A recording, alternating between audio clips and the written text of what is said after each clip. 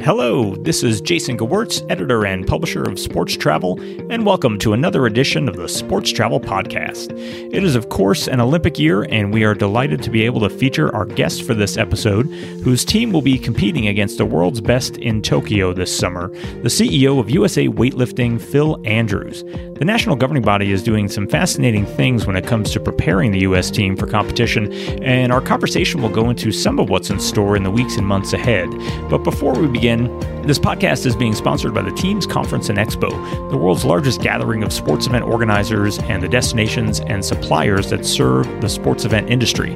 Teams 20 will be held at the George R. Brown Convention Center in Houston, Texas, October 19th through the 22nd, 2020. And speaking of the Olympic movement, this year's conference will once again feature the co-location of the U.S. Olympic and Paralympic Committee's SportsLink and NGB Best Practices seminars, as well as the annual symposium of the National Congress of State Games.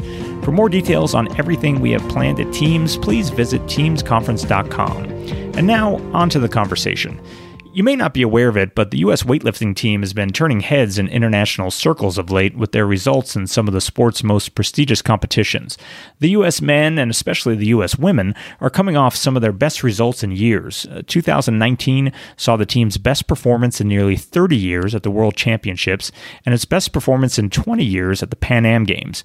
In 2016, the team ended a 16-year medal drought at the Rio Games, and is expected to be on the podium again in 2020. To support those athletes, the national governing body has launched a fundraising campaign called Tokyo Strong that will include a gala event at New York's Grand Central Station in April. Money from the effort will also go toward rent for a private training facility in Tokyo for U.S. athletes, a unique move among national governing bodies. Success for the organization hasn't just come on the field of play either. Several U.S. cities have hosted the Sports World Championships in recent years, and the NGB's event portfolio itself continues to grow. In this conversation, we'll talk to Phil Andrews about the organization's unique approach to Tokyo, the events that USA Weightlifting hosts, recent doping allegations that have been unearthed against some of the sport's international athletes, and what the organization looks for in a host city. There's a lot of ground to cover here, and we hope you enjoy this conversation with one of the Olympic movement's up-and-coming leaders. Phil Andrews, welcome to the Sports Travel Podcast. Thank you, Jason. Thank you for having me on. Yeah, of course. It's great to have you on. It is, of course, an Olympic year, so there is a lot happening throughout all of the national governing bodies, but particularly at USA Weightlifting. And we're going to talk quite a bit about a number of the initiatives that you have going on. But Phil, for our podcast, I always like to start a little bit with our guests' backgrounds, and in particular your background, because your story of how you came to USA Weightlifting in 2013, shortly after the London Olympics, is an interesting one. So kind of refresh my memory a little bit of how you even got to Colorado Springs and got involved with USA Weightlifting. My strange life. So as the accent gives away, and I'm a British American, and the accent is somewhere half between the two. So I'm assuming at some point I've now become Icelandic. I hear a little Colorado in there, so something must be rubbing off. Right, exactly. So short background. I worked on what's called the High Performance Training Center at the London Games, at the London 2012 Olympics for Team USA. I was held at a place called the University of East London. And there I met, interestingly enough, my now wife, as well as obviously quite a lot of people from what is now the USOPC, then the USOC. And we had 31 other clients during the games, from Adidas, ASICS, Team Singapore, Team GB, British Swimming, quite a lot of varied people, LOCOG as well, the organizing committee. It was a very interesting experience working on what for me was hometown Olympic Games. Mm-hmm. So long story short, I moved over after the games in very, very, very early 2013, very early January, and I've been here ever since. And when I did, I asked a few people, hey, who needs some help? Who's a good NGB to join that's got a challenge to it and has got some room to grow? And weightlifting was an answer to that question pretty regularly from a number of different people, including my own wife, that it's a sport that presented an opportunity to really make a difference. And at that time, CrossFit was just emerging. So it was a good time to join USA Weightlifting. I did a little bit of work with some other national governing bodies throughout that time. And so joined USA Weightlifting, and really that's now been almost 7 years, and it's been a fun time working through 2 quadrennials with the organization, first as our director of events and programs, and then just after Christmas 2015 became our CEO. Right. And, it's interesting, Phil. I think a lot of people may not realize you brought up the training center that the USOPC, then the U.S. Olympic Committee had in London. I was fortunate to be at those games, and I saw that venue that you had on campus. It was a great venue. But I think a lot of people don't realize that oftentimes Olympic committees, at least ones in the good fortune, like the U.S. Olympic and Paralympic Committee, they will often take out training centers at the site of major events like an Olympic Games for their own athletes to use and have a little more control over everything from nutrition to training. And I know you were involved with that facility in London. And I think that's not a terrible segue to what's happening in Tokyo, because I know at a broader level, the USOPC plans a similar type of center. But Phil, USA Weightlifting is planning some similar things in Tokyo as far as your athletes. So you've got a campaign right now called Tokyo Strong. So walk me through a little bit about what that is, and if all goes well, what you're hoping to do for your athletes in Tokyo. Yeah, it's the history of USA Weightlifting is significant underperformance in the Olympic Games. Underperformance might be a little strong, but here's where it's at. We last won a men's medal in Los Angeles in 1984. And we last won a women's medal actually in Rio in 2016. And then before that, all the way back to 2000. So 3 medals in 20 years for women, and 0 all the way back to 84 for the men. So we really had a large increase in a lot of areas in our national governing body, in our events, in our membership, but also in the performance of our athletes. Our women have gone from being a fairly low-ranked team to being now the 3rd best team in the world. And our men have also seen a significant increase in the way that they're ranked. So there's a lot of reasons behind that, but perhaps might be a podcast for another time, so I can certainly spend hours on that. With that said, it's a unique opportunity for us in Tokyo to have our best games in 60 years. And we're really hoping to give our athletes every possible tool to be able to do that. The USOPC, as you mentioned, they have their own training center, which deals with the lack of accreditation in the Olympic Games and being able to give an ultimate environment. Simple things like being able to train more than once a day. With Tokyo, the USOPC, Team USA, selected a site in Tokyo, which is a little bit out of town for us and wouldn't quite provide what we needed. So we were left with 2 choices. And by the way, they did that reasonably so. We've historically not performed in the medals to the extent that they should prioritize us, and that makes sense. So we have to have 2 choices. Either we say, okay, fine, we're going to stay where we are, or we go out there and raise money to do this the absolute right way for our athletes. And so we chose the latter and launched the Tokyo Strong project, which raised so far about $500,000 to fund that facility and the associated services for athletes in Tokyo.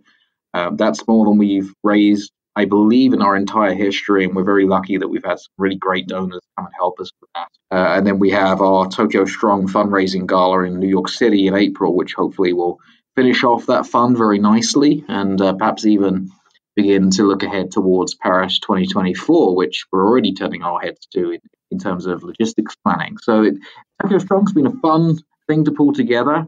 We're looking at our best games in 60 years, and I think it's our responsibility as a national governing body to give our athletes every possible tool that they have to be able to perform for Team USA on the platform at the biggest moment of their lives. Right. So you're going to have your own training facility. What kind of venue are you planning there? So we've essentially rented a floor of a building in downtown Tokyo, obviously ground floor because it's weightlifting, which is an additional challenge where earthquake-proof buildings are built, and you need to be sure to not shake the building for that reason in a city like Tokyo. And obviously, it's a downtown of one of the largest cities in the world, and spaces at a premium. So being able to use an above-ground floor will be very useful. We're not in that position. We have to have a ground floor. So ground floor it really is. So we've rented that. It'll become a hospitality house as well for some of our sponsors and our donors. But it's going to be, I think, a good tool. It's the first time we've done it, but I do have some experience from London, and some of my colleagues have some experience from other similar operations. So we're hopeful we can pull it off in the way that's intended. And ultimately, the proof will be in, as one of our coaches put it, the work of the last 4 years for the entire organization and for me personally is somewhat dictated by the results of 36 minutes of somebody else's lives. No pressure there. Yeah. Exactly right.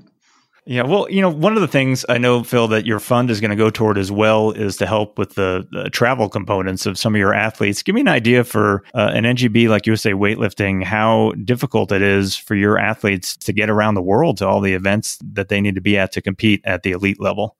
Yeah, it's an enormous amount of money. We're an NGB of about a medium size. We're just shy of 30,000 members. We are 97% self-funded. So in other words, only 3% of our funding comes from the USOPC, and I've outlined why. And it makes sense.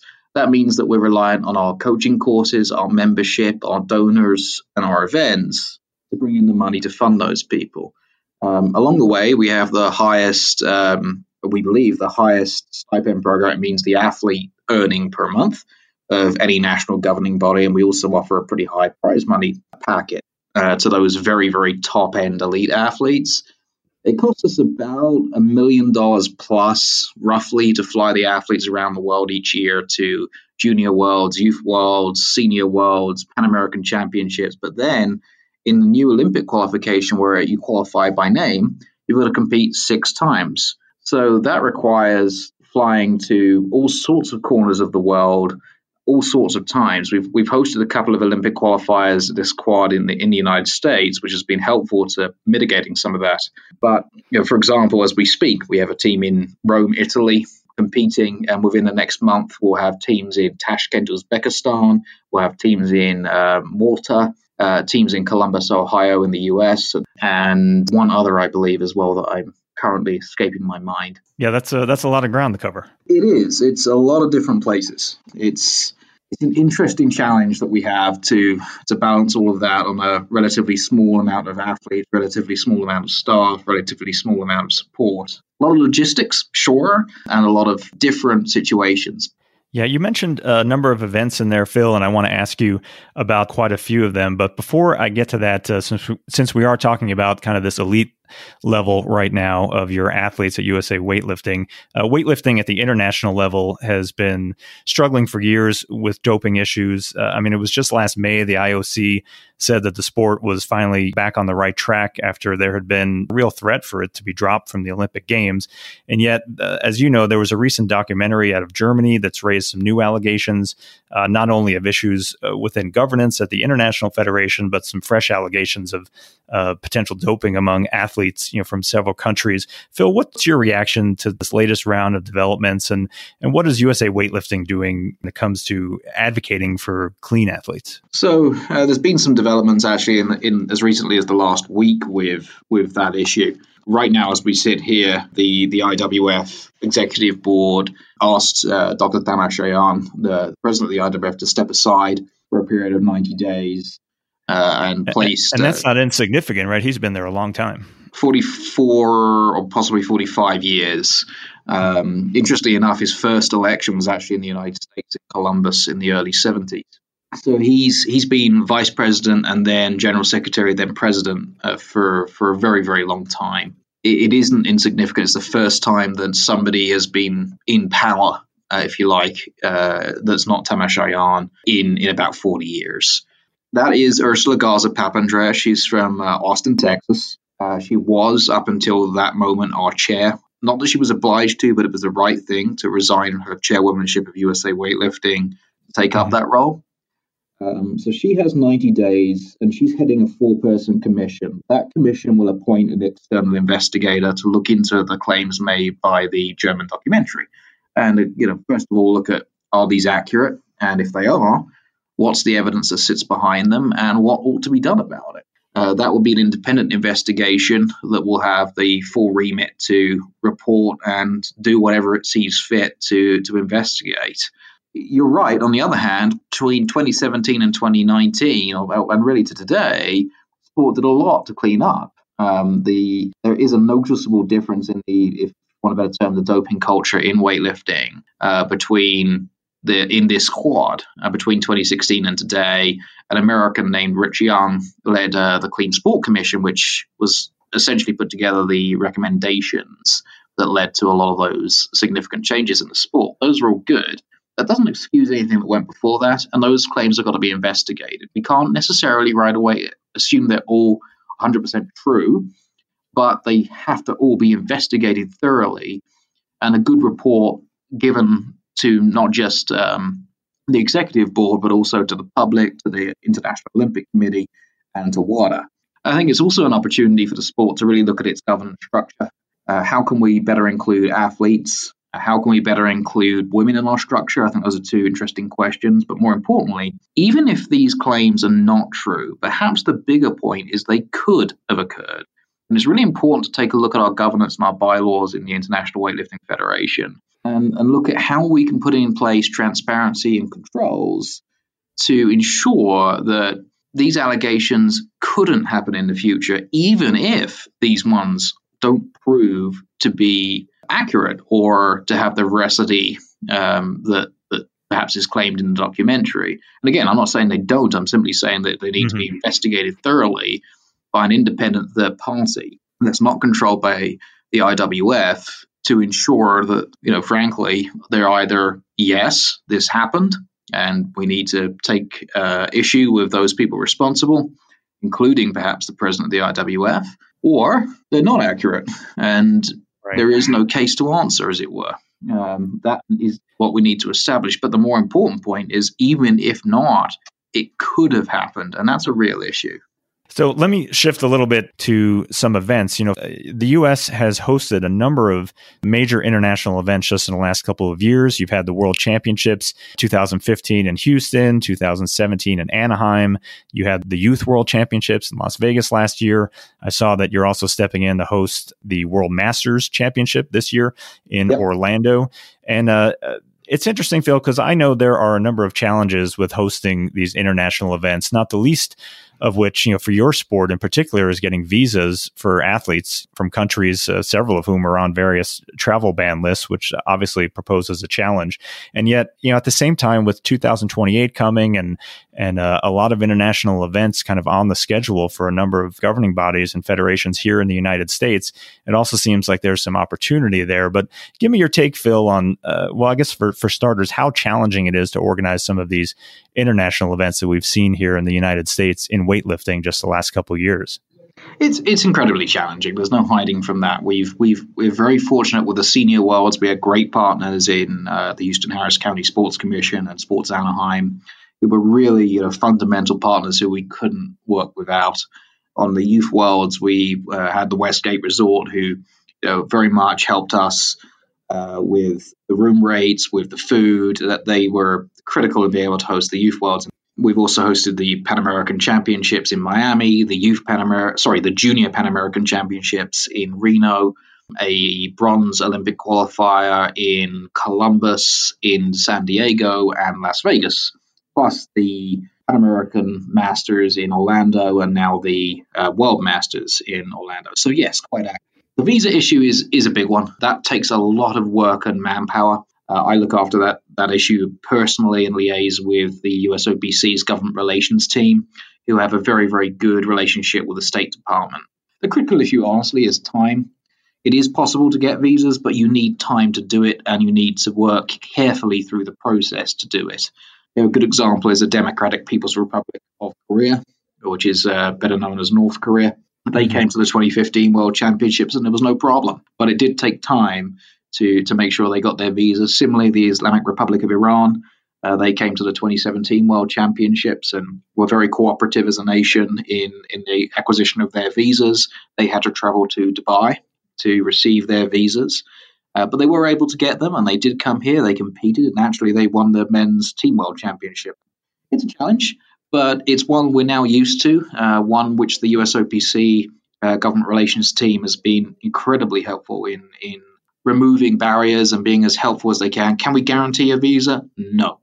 But can we do everything in our power to make sure that you're well prepared to go through the process? Yes, we can. And that's what it comes down to. I don't think that'll be a big problem for the Los Angeles 2028 games. It is certainly a challenge in terms of the perception of the US abroad when it comes to events coming to the US. But, if you're looking to bring an event to the US, I would say just be prepared. That's all you need to do. Make sure you've got the right relationships in place. Make sure you've spoken to the right people in terms of our government. And if you're an Olympic governing body, the USOPC's government relations team are the people to go to for that. But it is possible to do. The Wrestling Federation here in the US also hosted the 2015 World Championships in Las Vegas, and they have a similar demographic who they host. And I believe US Fencing's hosting the World Juniors in Salt Lake City, I believe it is, I think next year, or possibly this year. World Table Tennis is coming to Houston in a not too distant future, as is, I believe, World BMX. So there's actually quite a few coming to the US, and I think it's just knowing how to deal with those visa issues is a big deal.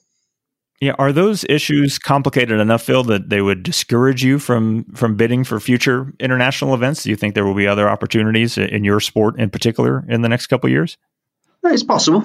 We have taken a bit of a backseat from hosting world level events just now. We're going to concentrate our efforts on lower level Grand Prix, World Cup, Olympic qualifiers, as well as the Pan American events. But it's not impossible that we will host a world event again. For us, we are waiting to see what happens with some of these travel bans, whether they're lifted or not. It's not they can't be got around, but there is a perception of them overseas, which becomes a little bit of an issue for us in terms of making sure people feel comfortable with us hosting an event. However, that said, we have had good luck with those countries being very supportive of us in Las Vegas and in Anaheim and in Houston, with one or two exceptions. We talked at the beginning, Phil, obviously before you were CEO, your background with the organization was in events. USA Weightlifting does quite a few events just within the United States. Give me an idea from your perspective, Phil, on what an ideal host city partner looks like for you when USA Weightlifting is going out for your own events here in the United States. What's attractive to you? What begins the conversation for you guys with a potential host city? Specifically for international events, and to some extent our domestic events, we look for a good airlift. I think that's the first and most important thing. The second thing for international events really does come down to room rate. And in our country, what tends to be a killer is food. For most of the events at the World and Pan Am level, you have to provide basically a 24-hour rate. So in other words, here's what you pay per person per day in a double room or a single room, but that includes your 3 meals. And actually our issue in the United States with getting that cost to the right number is usually more about making sure the food can be provided in adequate fashion for that cost rather than the room rate. And that's part of the reason why Las Vegas has been so good for the Youth Worlds and for the Las Vegas International Open as well that was hosted there, is because they already have the Las Vegas buffets. They already have a setup that's almost ready-made for that purpose. I think that's been the number one challenge in terms of cities being able to partner with these types of events, in weightlifting at least, because of that requirement, has been the ability to put the room rate and the food together as one total overall rate is a challenge. Not every sport has that challenge, but we do have it. And I think that's probably number one. Number two is the airlift and transportation costs associated from the airport. Again, that price that they pay typically includes that transportation. So you've got to get that under a certain financial value for it to make sense. And we've approached that in a number of different ways. And then the third is obviously the venue and the room rates and the AV rates. Hosting a World Championships is more of an undertaking, but some of the events, the Pan Ams is perhaps a good example. The production level is pretty similar to our national events. And in fact, the Youth Worlds wasn't far off of our national events. And so therefore, putting together a weightlifting platform is sort of the same thing for our national events as it is for a world event. The difference is the person stepping on it is an international athlete versus a domestic athlete. And so beyond that, it becomes down to the usual venue, hotel, distances, that type of thing that we would typically consider in a normal domestic event. And I'm sure each event differs a little bit, but what kind of venues are you able to use, or do you prefer to use for some of these events? Well, look, we're pretty lucky. We can manage our layout relatively well to fit the layout of the venue. So essentially, you need roughly 10,000 square foot of space per platform in an ideal world. So if for a 2-platform event, 20,000; for a 3-platform event, 30,000, and so on. So any convention center, a lot of larger hotel ballrooms can work for us, which gives us a lot of flexibility on where we go. The hotel ballrooms are coming few and far between. It needs a very large one to hold us generally, but it is still possible. We use one in Chicago in the Lombard area, Westin, for some of our smaller events, and we've used the World Center down in Orlando as a world-class ballroom setup. It's and the Hilton Anatole in Dallas, just to name a few.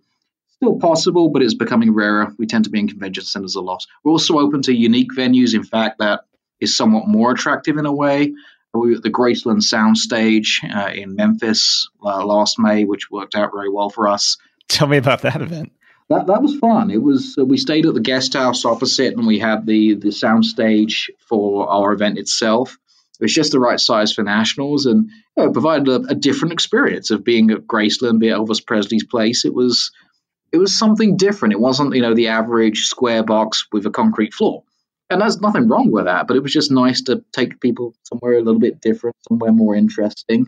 Union Station in St. Louis, which is actually a DoubleTree hotel, that's also a very unique experience. We had an event back in 2015 there.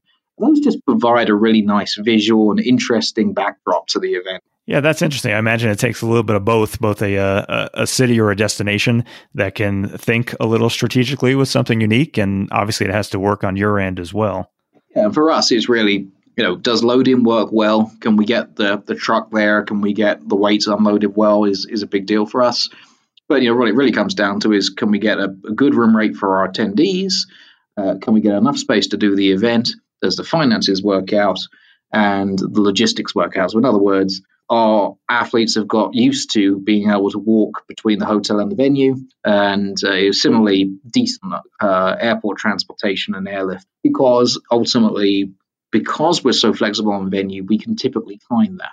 That said, it's always good to get good CVB and Sports Commission partners, and we've been very lucky to have some really good ones over time. And that doesn't always have to be the biggest cities. We're talking about Sports Anaheim and Houston Harris County and what they did for the Worlds, but perhaps on a domestic level, I mention Salt Lake City, visit Salt Lake and Clay Parton over there, as well as the West Michigan Sports Commission in Grand Rapids, Spokane Sports Commission, really good ones which go the extra mile to make sure the event goes well, which that's not to say other people don't, but those three perhaps come to mind right away in a way some of the others don't quite. Well, as we wrap up here, Phil, you mentioned a number of cities there. Give me an idea of what your travel schedule is like, especially in an Olympic year. Does that pick up for you, or how often are you on the road?